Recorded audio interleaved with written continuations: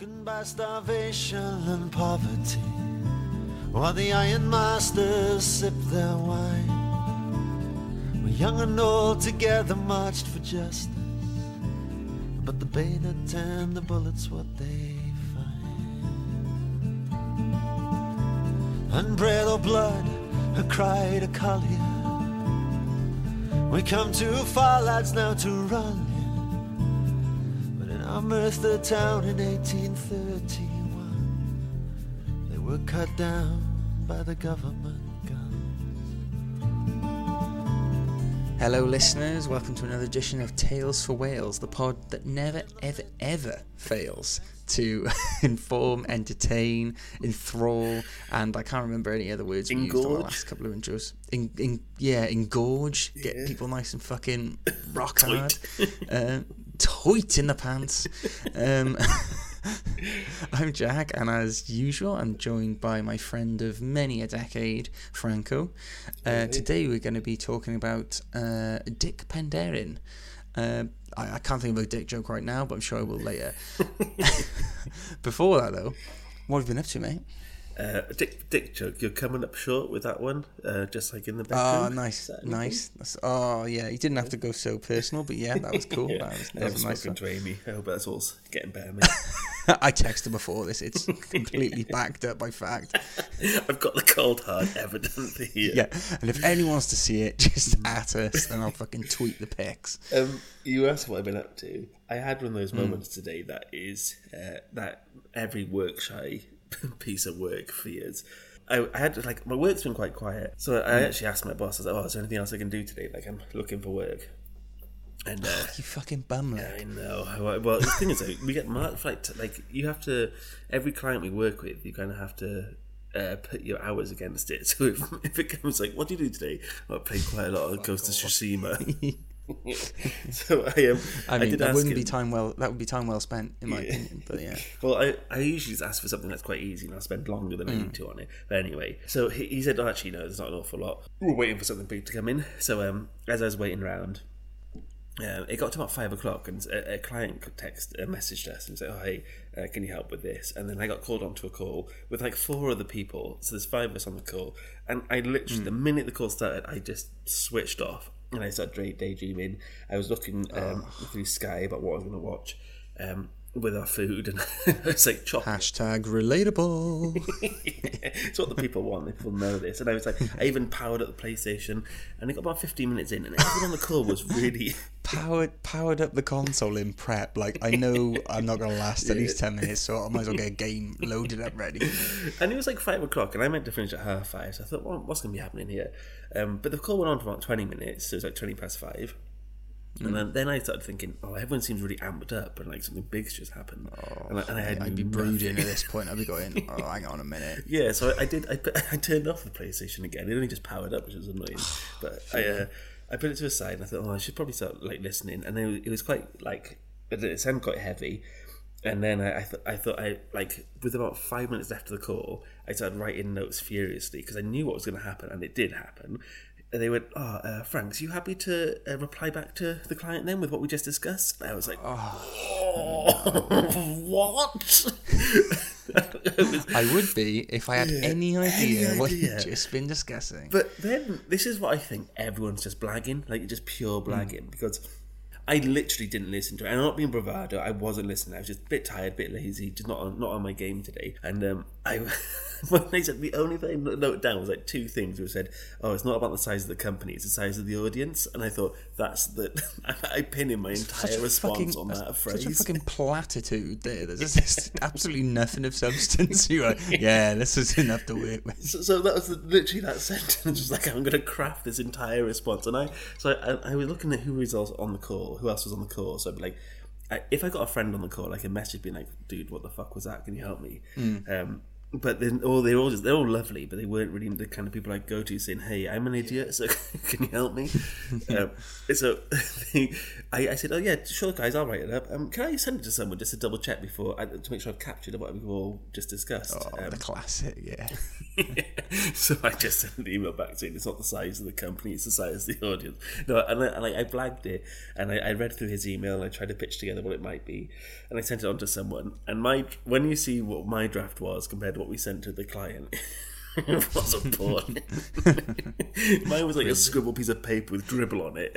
It's like classic going, so this is what I've come up with. It's it's not the size of the audience, it's the size of the company, or whatever it was, whichever way around. Could be wrong way around. Yeah, imagine I get the wrong way around. Yeah, no worries, but you did actually miss like the 6 major points. You go, oh, did I? Oh, bloody, what am I like? And then you just note them down. Thanks, that's my job done. The first part of the call, I was sat there thinking, I was having like bad hay fever at the time, or like sneezing. I think like the dog just came too close to me or something. But I do sneezes where you go like that, you stop. The ones that could fucking knock your eyes out if you don't close them. Yeah. I then went on like a 2-minute because I got ADHD as well, so it's quite hard to do any trails of thoughts. I started then just thinking about wheeling out all the bloody excuses for this one, you know. And I also had a bad relationship with my dad. And I got ADHD, and actually, I've been going through a lot lately. And I got a problem with my weight, and my dad never said he loved me. So I then started thinking, what if I stopped, because I don't let any sneeze out, I just go like that. What if it impacts my brain, and my brain just one day goes poof, explodes? And I was like, oh shit. The ultimate sneeze comes out because you've been building them up all your life. So let's just get the one mega sneeze, and you fucking head explodes. And then because I went to the gym today, and I told you I was doing rowing. And rowing's like fucking, it's good. I've been doing, mate. Oh, it's hard, and we used to do it when we used to gym together, didn't we? Yeah, but I used to hate those days. I've been doing weights for fucking ages, and they're fine. I'm good at doing weights, but you don't lose weight by doing weights. You just you have nice arms and a fat tummy. So I said, I should probably do something about the rest of my body. And then I started picturing if one day I was rowing, my arms get stuck on the row thing, they just come off, and I have no more arms. The only thing I like about my body. And it's just all whilst I was yabbering on about some client work. Popped out of the fucking shoulders like a fucking Ken doll, and you don't get it. That's it then. Yeah. Oh well, yeah. That's fair enough. That does sound pretty horrible. I've been in that situation before where you just go, "Oh, this is a meeting I don't have to pay attention to." Yeah. And more often than not, especially in my work, they do the meeting. I go, "Look, we'll send the summary around afterwards." It's like, don't invite me to the meeting. I'll just read the summary. Actually, I probably won't even read the summary. But why have you employed me? Yeah, why'd you pay me? But if someone goes, "Oh, have you done that thing we asked you to do the meeting?" then I can quickly Google in Outlook, you know what I mean, search in Outlook, some keywords, and go, right, that's what I was meant to do. So yeah, it's not nice to be in that situation, but they don't make it nice, do they? I was going to mention I've been on a speed awareness course. Have you? Yeah. So do you know we went on a little some keen-eared listeners might remember when we mentioned a weekend away with the guys and gals down in Devon. When was that? That was like a few months ago now, wasn't it? Anyway, February, yeah. So I'm for the listeners who don't know, I'm a pretty slow driver. I'm pretty granny-ish. Cautious Carol, not the most confident, very granny-ish driver. I'm always at the speed limit or lower. The one time I fucking went over the speed limit, I was on a motorway, I did 80 and a 70, right? That I feel like there's more people doing 80 on the motorway than there isn't, right? You only should do 80 on the motorway. Yeah, 70 is too slow for the motorway, even I think that, right? And some fucking Devonshire policeman got me, some fucking clotted cream shagging cunt, fucking, no, I'm not bitter, had me. And so I had to do this bloody thing. At first I thought, they're not going to make me go back to Devon, are they? And make me do this in a fucking office somewhere. Thankfully it was all over Zoom or whatever. And it was exactly what you expect. Just the most boring thing in the world. It's the most obvious shit. But I had this Yorkshire woman on there teaching us, you know what I mean? It's very fucking straightforward. She was like, right, sign in front of you says 40. What speed you do? And he'd be like 42. 40, and she goes, right, yes, exactly right, smart lad, right. You go far, you little lad, right. Yeah, I know I'm not doing a woman's voice, I can't do a woman's voice in Yorkshire, this is I'll have to do.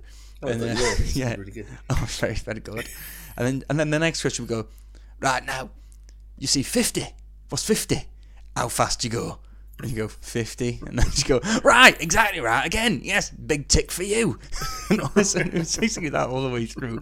And there was like little bits like, she'd go, she'd catch someone on her phone, she's like, Sandra, I don't mean to be, I don't like to do this. I do not like to do this. But if I see you on your phone, I'm going to have to kick you out. I don't want to fucking do it, Sandra. I'd rather claw my own fucking eyes out than kick you out of this.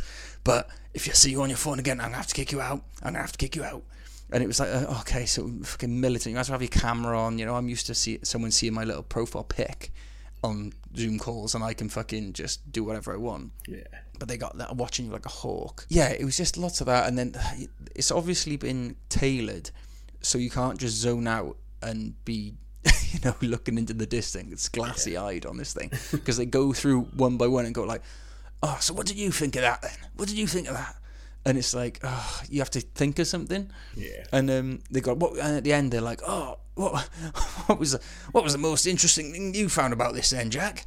And I was like, I don't know. That's like fucking in my head. I was like, I don't know. It's asking me like what my fucking favourite cloud I've ever seen is or something like that. Like, how can I answer this? I've been so fucking uninterested the entire time.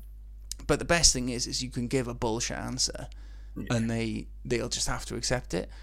And they're like, there we are. Then you're at the end. You haven't got your 3 points or whatever.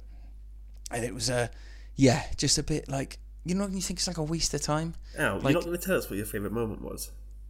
I kind of if you really want. Of course, everyone's dying for this. Okay, did you know that they showed a video, right, and it was like, this is a car stopping at 30, and they marked where it stopped on this runway. If you hit me at 20 miles, I'd be dead as a doorknob. They did, the Yorkshireman did say things like, you hit a kid at fucking 20 mile an hour, right?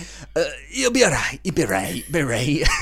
She'll be alright. And then he's like, him at 80, he's fucking dead, yeah? Fucking dead. Fucking brown, you know that, right? You fucking disgust me, you do. Yeah. You go around fucking hitting kids all day long. Speeding bastards. Speeding bastard liars. But yeah, so I won't bother finishing what my most interesting thing was, because it is not interesting. No. It's basically just, do the speed limit. I knew it was going to be that, but it's one of those things where, like, most of the people, I mean, I'm not a fast driver anyway, but anyone who is a fast driver isn't going to change their habits. But do you remember you used to have to do them in person? Oh yeah, no. If they'd made me do that, I'd have just said, "Give me the points." I'd rather the points. Give me the than go bullet, fucking mate. do that. Shoot me the fucking head. I'd say, I'll take my fucking license away. Do me a favour, fella. Take my fucking license away. Well, talking of taking away someone's license, ooh, kind of a segue.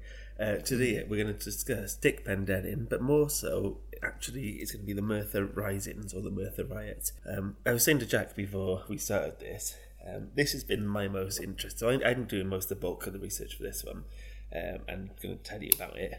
I'm sure most of you know lots about it, but this is the most interested I've ever been researching any of our stuff. I thought it was like fascinating, crazy, cinematic. Like it just feels like crazy, because all I ever knew was spoilers. Dick Penderyn was the last man in Wales to be hung, and I kind of thought, well, that was it, and he's involved in a kerfuffle. Yeah, it's even in my limited research, because I know you're doing the bulk of it for this one, but my limited research, like you said, you could easily make a film out of this, couldn't you? Yeah. Do you know what I mean? It'd be so easily done. I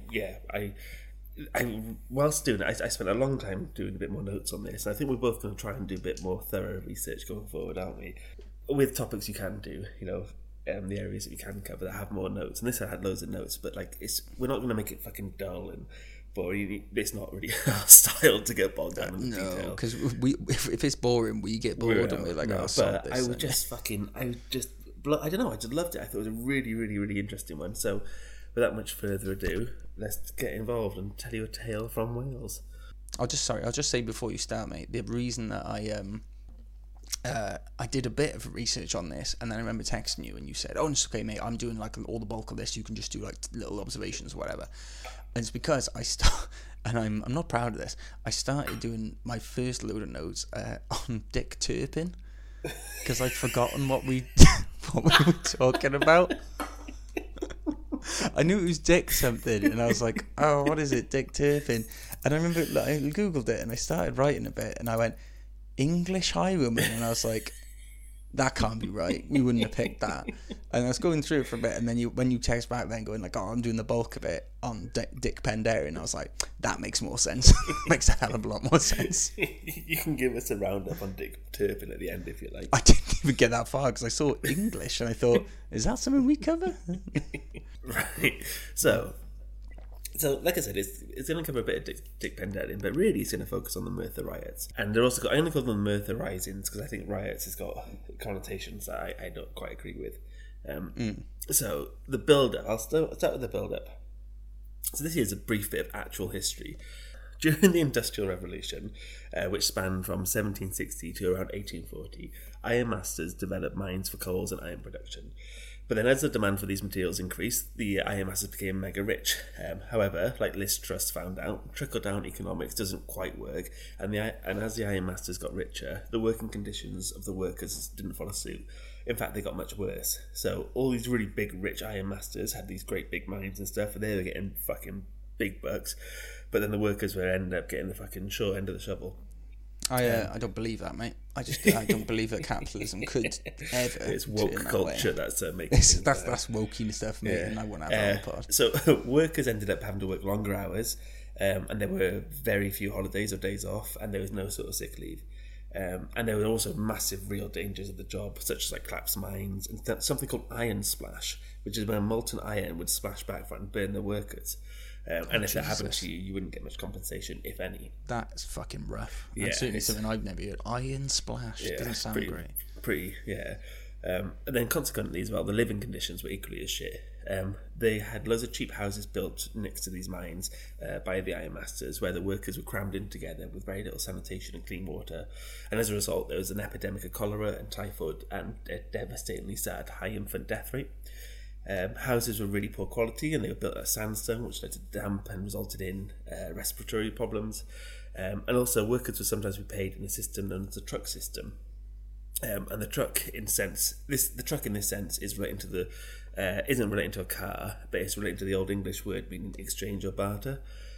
I did read. Yeah, this is one thing I did happen upon, and it's you didn't get paid money, you get paid in like provisions and things like that. The truck system was a way of iron masters. They don't actually have to pay their workers in money, but instead give them tokens to use at the iron masters' own shops, which are called truck shops or Tommy shops. And the prices of these goods in the truck shops tend to be way higher than they would be in ordinary shops. Plus, they'd be much lower quality. So it's like me giving you £10 worth of credit in my store, and my bananas are £9 worth of credit. Well, next door they're only £5, and they're shit bananas. So fucking £9 shit bananas. That's you don't want that, do you? That's the way we're going now, don't it? Some of the iron masters and the industrialists who owned these ironworks would make great contributions to the places that homed their workers and mines. So in Merthyr, there was one influential ironmaster, Josiah John Guest, who was the owner of Doylais. He built a library, a chapel, and like schools and stuff like that for his workers and those who lived there. Then on the flip side, in 1825, we had William Crashaw. He owned Cyfarthfa and was one of the wealthiest men in the United Kingdom. And he's one of the wealthiest men that's ever been in the United Kingdom, even like now and then. He's been unparalleled for how rich he was. So when this other guy, Josiah John Guest, decided to build libraries, chapels and schools, William Crashaw, he built a castle for himself overlooking his works. So when all these people lived in these shit houses, he built a literal castle. So these displays of wealth from the ironmasters reflected the divide between the situations of the working class and the wealthy upper class. So I mean, you got on one hand, you got a man who's built a literal castle for himself to look at his workers, whilst on the other side, the workers are losing their children due to the poverty they're forced to live in. So that takes us then to 1831. And this week we're going to look at what happens when you push the workers to the brink and what happens to a society when the rich get richer and the poor get poorer. And we're going to look at the story of Dick Penderyn and the Merthyr Rising. Yeah, revolution, baby. Revolution. So as I said, the Industrial Revolution started in 1760 and lasted up till around 1840. And now we're going to focus on Merthyr Tydfil, especially in this year, 1831, which many see as the start of the end of the industrial period. And in 1831, much of the towns and villages across the industrial South Wales were in the midst of an upheaval of political and social unrest. But Merthyr was especially defiant, angry and hard done by. There are already awful working conditions in the mines and ironworks, mixed with appallingly low wages for such a dangerous job. Now the wages were being cut, and in some cases there were mass layoffs as demand for coal and iron fell away. A couple of years earlier, in 1829, there was economic depression fueled by this fall for iron, which pushed up the prices of goods and greatly affected the cost of living, something us poor sods know all too well at the moment. Oh, yes. Its families were working really hard and having very little to show for it, which resulted in many people falling into debt. And then when families couldn't pay that debt, the Court of Requests would keep records of who was owing and send bailiffs around to seize the goods. And in Merthyr, these people fucking hated these debtors and bailiffs. I can imagine not a lot of people were very chummy with them. No, yeah, some can't come around and collect. Well, you're working and see you're fucking working to the bone. Yeah, get fucking splashed with fucking molten metal and iron splash, and then someone goes, "You owe me fucking £5." Yeah, so the people of Merthyr were determined to get parliamentary reform. Yeah, as at the time there was all these rotten boroughs, and Merthyr didn't actually have any representation in Parliament. So the big thing the workers wanted was to have someone represent them and improve their working conditions. So they didn't even have a voice in Parliament, and they were being massively hard done by these iron masters. So this led to a unions being like a vital part of giving workers a voice. You know, like everyone always says how much unions are important now. The reason we have maternity leave, sick pay, holidays is because of these unions. Because of all the work they've done in the past, Yeah, and these unions, such as the Colliers Union, they try to strengthen their position in Merthyr, and they seem to have this was contributing to this uprising that was happening. Prior to the rising, there was a mass meeting of iron workers held at Wine Common on the 30th of May. You can open that pop, I can hear you fucking... Yeah, I'm trying to be quiet with it, yeah, no worries. I'll just visit all in one. There you go. You'll be fuming, it's not even nice pop, it's fucking co-op shit. You always have shit then. I'll keep all this in. Yeah, why not?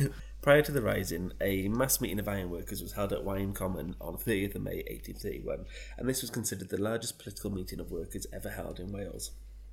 And this reflected the prevalence of the workers that were joining the organisation. Due to the effects of the economic depression, that Crawshaw bloke I mentioned earlier, he announced he was going to be cutting wages of the Cyfarthfa ironworkers, which led to this massive meeting. They were like, fuck this. We can't cut our wages anymore. We're not really happy with things that are going on. I tell you what, make them suffer harder. That's always a good thing. And Merthyr is one of those towns that grew massively due to these things. You know, people were kind of brought in to live there, and then when they kind of butchered the earth for all it was worth, they kind of left it. You know, there's a duty of you. If you earn all this money from the land, you should look after the people who did it. And aside from these wage cuts, the situation was exacerbated when Crawshaw sacked 84 puddlers. Now, briefly, an iron puddler was a worker in an iron manufacturer who specialised in puddling, which sounds mad, but it's the improved process of converting pig iron into raw iron with the use of a reverberatory furnace. But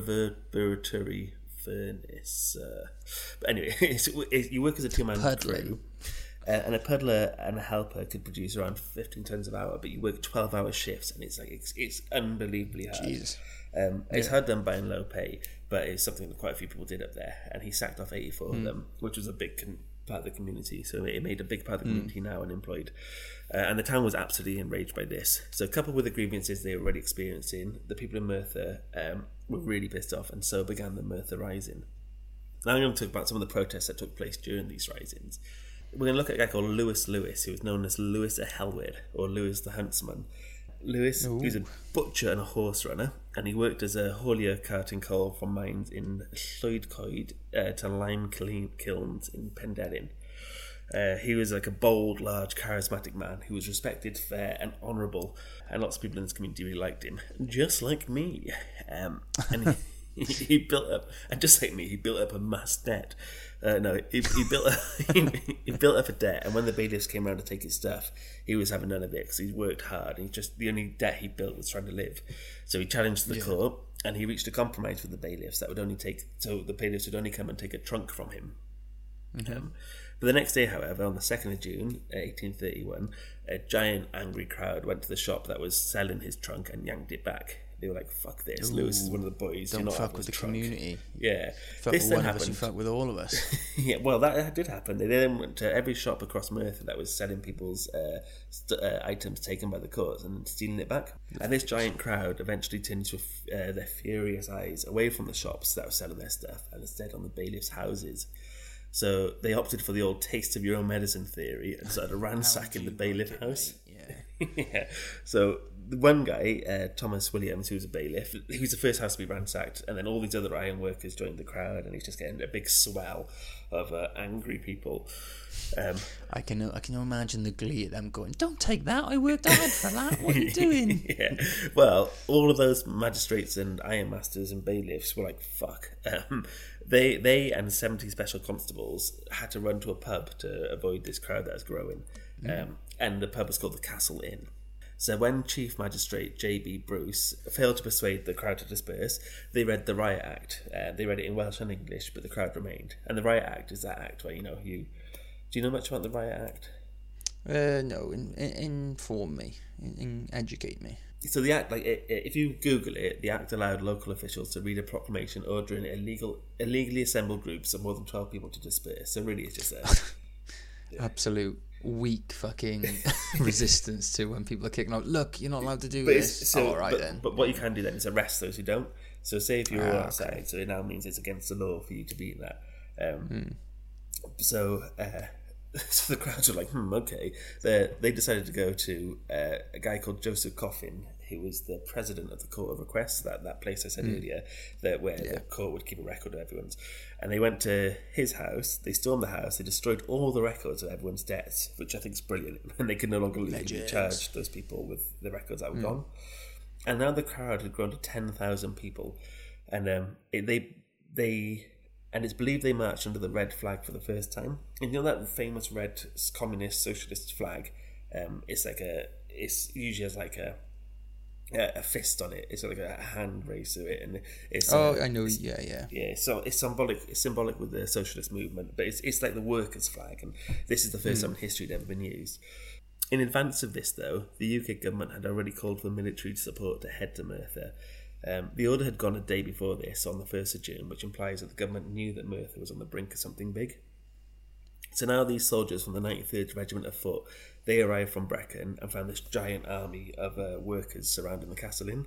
So then when the army kind of got there, things had kind of got to this boiling point, and the crowd themselves decided to send some leaders, such as Lewis or Lewis Helwood, to detail the demands, which were they wanted to abolish the Court of Requests, they wanted higher wages, political reform, they were like dangerous chance of down with the king, which would have been classed as treason.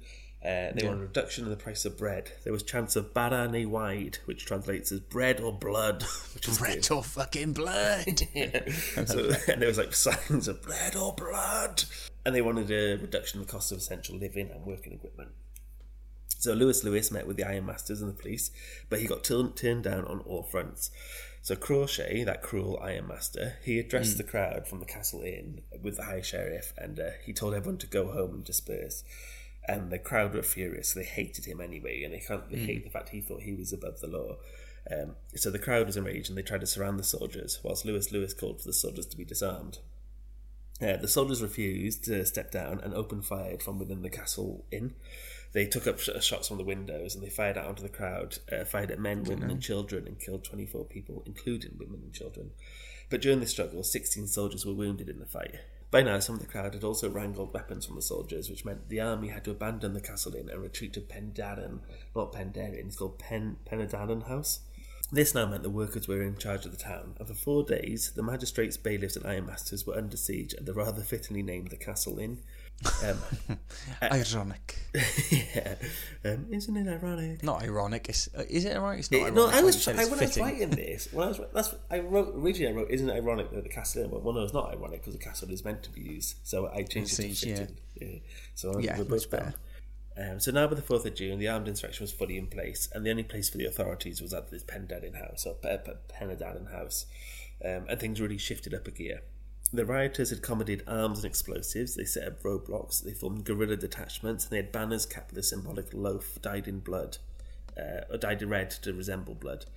And those who had military experience had taken the lead in drilling the armed paramilitary formations and created an effective central command and communication systems. They literally turned Merthyr into a base. Jesus. It's crazy, man. Like, the government were... the government kind of knew this was happening, so they were furious. So they even sent in more army to overpower and eliminate this giant threat. But the Merthyr mob were always one step ahead.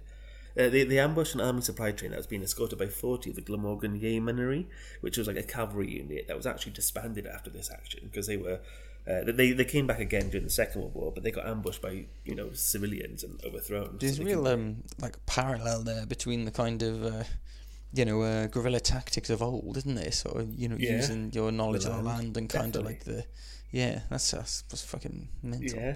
I didn't think of that, but they did it again then. The crowd ambushed another battalion. This time it was the Swansea Yeomanry. Yeomanry? I'm not very good at my words. I know yeoman, isn't it? I think it's called. Yeomanry. I only know that because one time I made something called a yeoman's pudding. And, just to detract from the seriousness of this, but yeah. Go Well, ahead. the old yeoman pudding boys, the crowd ambushed was the second lot from them. They were the Swansea yeoman pudding boys, who derived from Nice. And then they beat up a third relief force of 100 cavalry sent from Penderyn House themselves. So those were, they just on all fronts they were pushing back the actual army. They also sent messages to galvanise other workers across South Wales, and now strikes had started in northern Monmouthshire, Neath and the Swansea Valleys. So these riots had now reached their peak. All these other places were rioting and rising, but there was a shift. Lots of the town folks and families got really scared by what was happening, and they were really scared of what the government would do next and the implications that would follow such an uprising. So loads of families left, and those who stayed with the mob began to lose momentum as they wanted different things and didn't have a united front. And now it got to the 6th of June, and the crowd managed to organise another giant meeting, and they were getting around 15 to 20,000 members at Wine Common again. But the authorities preempted this mass protest and sent out the troops. The Riot Act was read once again, but this time they had 450 soldiers were sent to meet them with all their guns levelled, meaning they came out with their guns pointing at the crowd. And then the leaders of the rising, they fled. They thought, well, they're going to be first to get shot, so they scarpered, and the crowd panicked. So everyone kind of ran away, and they all ran to like different areas. I think lots of them ran to Penderyn Woods, which is where Dick Penderyn and all that stuff get their name from. Because they ran there. So after this, the Lewis and other people had ran away to escape, and after a few days they got rounded up, and they were sent to Cardiff prison to await trial. And we haven't even mentioned Dick Penderyn yet. I know, yeah, it's just a nice little prelude up to him. Yeah, so this has been mostly about the Merthyr Rising, which is really sad because so Dick Penderyn, well, as you'll find out, he's actually called Richard Lewis, but he was accused. The reason he's famous is because he was accused of using a bayonet from a soldier's rifle to stab Private Donald Black, and that was in the very first part where I mentioned they were around that castle inn. Private Black's injuries, they weren't fatal, and he couldn't identify if it was either Lewis or Richard Lewis, so Dick Penderyn, or anybody else in the crowd. Nevertheless, at the conclusion of only a day-long trial on the 13th of July 1831, Mr. Justice Bossonquet and a jury of Cardiff Assizes, both Dick and Lewis were convicted and sentenced to death. Unlike with Lewis, there was no evidence that Dick played any substantial part in the rising at all. Lewis had his sentence commuted to transportation, which means he was sent off to prison in the colonies, largely thanks to the testimony of a special constable, John Thomas, who Lewis said shielded him from the rioters. The rest of the people of Merthyr were convinced that Dick Penderyn had no responsibility whatsoever to the stabbing, and more than 11,000 people at the time signed a petition demanding his release. Even the conservative Cambrian newspaper objected to it, who would have been all for this, the Iron Masters. Yeah, clamping down on bloody, so-called rioters and, It was a Quaker Iron Master from Neath called Joseph Price who went on to console the two condemned men, and he was immediately convinced that Dick Penderyn's innocent and he had nothing to do with this. So he went to Merthyr to give evidence over this. He persuaded the trial judge that the sentence was wrong, and it was escalated to the Home Secretary to review. Now, the Home Secretary at the time was a guy called Lord Melbourne, and he was known for his severity and his hard attitude. I was about to say, someone named Lord Melbourne sounds like he really understands the plight of a Welsh miner, so I'm sure he got off scot-free. Yeah. Well, he actually... He did actually delay the execution for 2 weeks, but he refused to reduce the sentence despite pleas from not only the workers but also the Welsh establishment. It seems the execution occurred solely because Lord Melbourne wanted at least one rebel to die as an example. Shock horror, you got Home Secretary's a fucking vindictive cunt. Yeah, funny that, isn't it? I've never heard that before, but yeah. No. So, on August 13th, a month later after the trial, poor old Dick was hung outside Cardiff jail. Yeah, I read it was basically where anyone familiar with Cardiff now is it's the entrance to Cardiff Market from St Mary's Street. St Mary's, yeah. Yeah, I've seen the blue plaque loads of times. I used to work opposite it, and as you can find a blue plaque commemorating this like cruel act by the authorities. He was only 23, and his last words were "O Arglwydd dyma gamwedd," which in English is "Oh Lord, here is iniquity," which means like immoral or grossly unfair. I read that as well. It was good. Those are pretty fucking good last words, considering you'd probably be shitting yourself. I know my last words would be or something like that. But I didn't do it! I didn't do it, my lord. I didn't do it, my lord. Please don't make me do it, my lord. Oh, please, I'll be good, my lord. I swear to God, I'll be good. I'll be good. I'll go for it, my lord. I promise you that, my Let me lord. go back to Wales, won't you, lord? Oh, please, Lord. I know I'm in Wales, but let me go back to Merthyr. Oh, Please, my lord. Oh, please, my lord. But, Let me go back to Merthyr, too. Yes. To say, Lord, this is iniquity. Is Arglwydd pretty badass. dyma gamwedd. I love it. I think it's a good anyway. lad. I'll quickly wrap this up so I don't yap on for too long. But he, thousands upon thousands accompanied his body through the Vale of Glamorgan to his grave, and apparently a load of churches refused to accept his body. Now I couldn't Very figure Christian. out. Well, yeah, I know. I couldn't figure out if it was out of anger at the authorities or in reality because they didn't want their church to become martyrdom or a place to inspire rebelliousness, so they refused to let him in. And then in 1874, a man named Iantor Parker confessed on his deathbed in the United States to Evan Evans that he stabbed Black, the guy who Dick Penderyn had been accused of stabbing, and then fled to America fearing capture by the authorities, thus exonerating I Dick read Penderyn. that as well. Stop saying you read that. I read it, alright. Another man named James Abbott, who testified against Dick Penderyn at the trial, also later admitted lying under oath, and he was renowned for having a vendetta against poor Dick. There's been a few petitions to get Dick pardoned posthumously, but it hasn't got enough signatures to trigger a parliamentary debate. So maybe we can galvanise our listeners and start a petition and get our boy. I was going to say, I'd love to think that would work, but my cynical little heart would think even if we got like fucking, you need million 10,000. signatures. You need 10,000 to get it discussed. No, because even if we got it discussed, I don't think fucking anything would come a of Welsh it. politician tried to get it discussed, and he even as a MP couldn't get it done. I'll quickly run through what happened after this. So that Truck Act, you remember I said earlier that truck system where they wouldn't pay you. The Truck Act was passed, so that means while the passing the Truck Act meant you were no longer allowed to use that as a system of paying your staff. And they don't say it's a direct consequence of the risings, but the government had to make these practices of paying workers tokens illegal, so you're no longer allowed to do it. And it was a result of the government's concern of the prevalence of the truck system that abused the working class. So it was like a positive outcome from this rising, and they didn't want to link it directly to this because they didn't want to show that, like, if you if you done. Exactly. Yeah, if you actually push hard enough, you'll get results. Exactly. But it kind of this happened very shortly after. Another thing that happened was unions were stamped out. In the immediate fallout, the workers were forced to give up their union. The ironmaster, led by Joseph John Guest, decided to. He was the one who I mentioned earlier. He was quite nice in some areas. He decided on the removal of the unions. So workers at Dowlais and Plymouth were told to either give up the union or lose their jobs. And those who chose to stay with the union were locked out of work, which eventually led to poverty and starvation, so they left with no choice but to return to work. I haven't read up when the unions came back in, but for a while this really did stamp it out. And then ironmasters. So while Crashaw was partly blamed for his role in the risings, he was blamed by the UK authorities and the Welsh.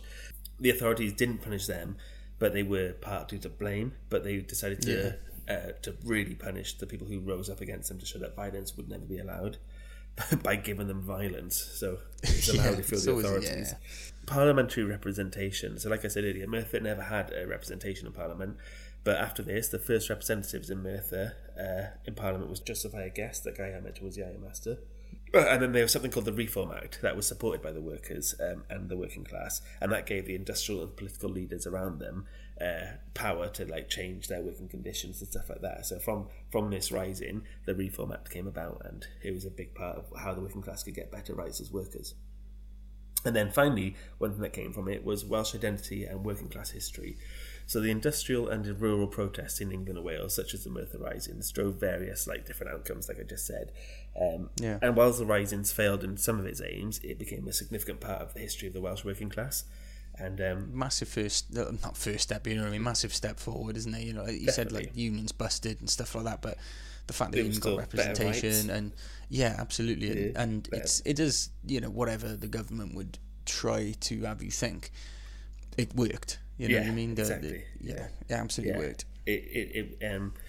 And also, so with Dick Penderyn dying, he died as a martyr, and his death further embittered relations between the Welsh workers and the authorities, and it strengthened the trade union movement and Charterism in the run-up to the Newport Rising, which I don't know anything about, so it's probably one we should add to the list. And cover definitely one to cover, I reckon so. So that's, sorry I talked for most of that. Mate, I was enthralled. I just found it mad interesting that like a town fought the government and took over the town for like 8 days. And it seemed like they were winning for most of it as well. Because I always knew about Dick Penderyn in the sense I knew he got hung, but I didn't know all the backstory, and I knew there's outrage about him being hung, but didn't really know how I feel a bit bad now because I've often made an offhanded joke about Merthyr and its residents, but you know what, boys, big respect now. Oh, I love Merthyr. I went for I've been there for work a few times. I think the people are fucking class, and I went there for I won't say a political protest once. To be fair, one of my favourite people in work is from Merthyr as well, so it's, you know, I think it does get. It's just jokes, mate. It's just jokes. In COVID, it had like a really high COVID rate, and the BBC did an article about it being it's because it's ingrained within the community to be cutchy, to be part of it, you know, to hug each other, to say hi to each other, and it's so it's such a community sort of attitude there, isn't it? You know, everyone's mate kind of thing. I think it's a bit like Liverpool in that sense. And Liverpool always class themselves as Scouse, not English, and they don't like the royal. You know, they see themselves as very much Scouse. I think people at Merthyr have a real strong identity. There's places like that in England. Like my granddad was a Yorkshireman, and he always used to say, if you used to tell him he was English, he used to kick off and be like, I'm not English, I'm a Yorkshireman. I think that's what the English struggle with a bit more than Wales. Like Wales gets to identify as Wales, and whereas in England, the south of England is so massively different to the north of England, and the people from the north of England don't feel represented like how people in the south do. So, now this is a proper use of the word irony, is that back in sort of medieval times and pre-medieval times, Wales was all disjointed like that. You wouldn't say you were Welsh, you'd say you were a man of Gwynedd, or you were a man of Powys or Deheubarth or whatever. And England was a bit more of a united front, even though they had the different sort of areas and whatnot. And now it's just sort of switched off, and I would hazard a guess that, you know, a North Walian, a South Walian would both consider themselves very much Welsh. Yeah, definitely. Whereas, you know, a Yorkshireman, Liverpudlian, and someone from London might not see eye to eye in that respect. You know? Like I get no North Wales and South Wales people sometimes. I don't get. Oh, we butt heads. Sometimes I just can't be asked to think you're Welsh, mate. Chill out. But at least you have this national identity, and I think it's become stronger and stronger. Whereas, like you said, people from different parts of England don't feel like a connected England. Like there isn't like that common thread between the south and our common thread in Wales is we call ourselves Welsh. In England, you don't have that common thread of like feeling like you're part of the same thing. There's a definite disconnect. 100%. But I hope this was more of a serious one, but I hope people enjoyed it. An important one, I'd say. Yeah, especially because like we weren't that asked about doing it. I think it was on our list, and like I didn't really have emotions either way. I don't think, but when I was reading about it, I thought, "Fuck, man!" It's like it's annoying how things haven't changed so much. So, you know, you got doctors striking now, and everyone's striking now because all they want is they just want a fair share. Yeah. This is gonna sound preachy for me now, like I'm an old fucking granddad or whatever. But you do, if you don't look at like the history of stuff, you'll never know how things have changed or not changed, really, sort of thing. So like you said, you're doomed to repeat it, and like you said, you see echoes of the same thing happening kind of now, don't you, with people just being taken advantage of and not being paid enough to fucking live a half decent life. It's frustrating, but maybe we should pick up arms. We'll So next week, March on Parliament, right? We're all doing it. And see you there, lads. Yeah. Yeah, the podcast rising, the pod rising, the pod does a river. It's all right. You don't have to say it. I know what you meant. Yeah, you know what I meant. My eyes, I've just got so hay fever. It's like that phone call with work earlier. I've just zoomed out. Oh, hay fever. I got a lot going on at the moment, actually. So don't blame me. My dad doesn't like me. All right, should we knock that on the head and get ready for the second record? Yeah, that's why not. We're doing a double bubble tonight. So expect the next episode to be a lot more drunker. A little bit more boozy. I didn't drink much at all during that, to be fair. So mate, you two be gabbing off. Oh, yeah. Yeah. Mr. Rising this, bloody Penderyn that. But obviously, to clean this episode out now, to end it on a high note, I just want to say thank you, Dick Turpin, top lad. Well done, man. If you could drop us a follow on Instagram, because we're trying to build it up a little bit, and I'm going to get better at posting on there, and we might do some live videos of us, not live videos, what's called videos of us, clips from the show. And if you follow, it's Tales for Wales Pod, I think. Yeah, Tales 4 Wales Podcast, and you'll find it on there. It's Tales for Wales 4 on YouTube and Twitter. So get around all of them. And as always, if you drop us a 5-star or send it on to your mates, we'd fucking love that. You know what I mean? I'd love that. Muchos apreciado, my friends. And give us little suggestions, things you like, things you don't like, and we're doing better at taking criticism. So by all means, share what you think. Yeah, much we like all the correspondence. Some nice messages of late, and it warms our cockles. Oh, we always screenshot them and send them to each other, don't we? It always makes us feel nice. Yeah. All right. Cheers, all. See you in a bit. Cheers, lads. I escaped and they got caught. I became a highwayman. Was daylight robbery? I was no Prince Charming. Nothing dandy about me. The truth is, I was violent, and with my good mate Matt King, robbed travellers at gunpoint, money, watches, anything. My horse, it wasn't called Black Bess, although that's what you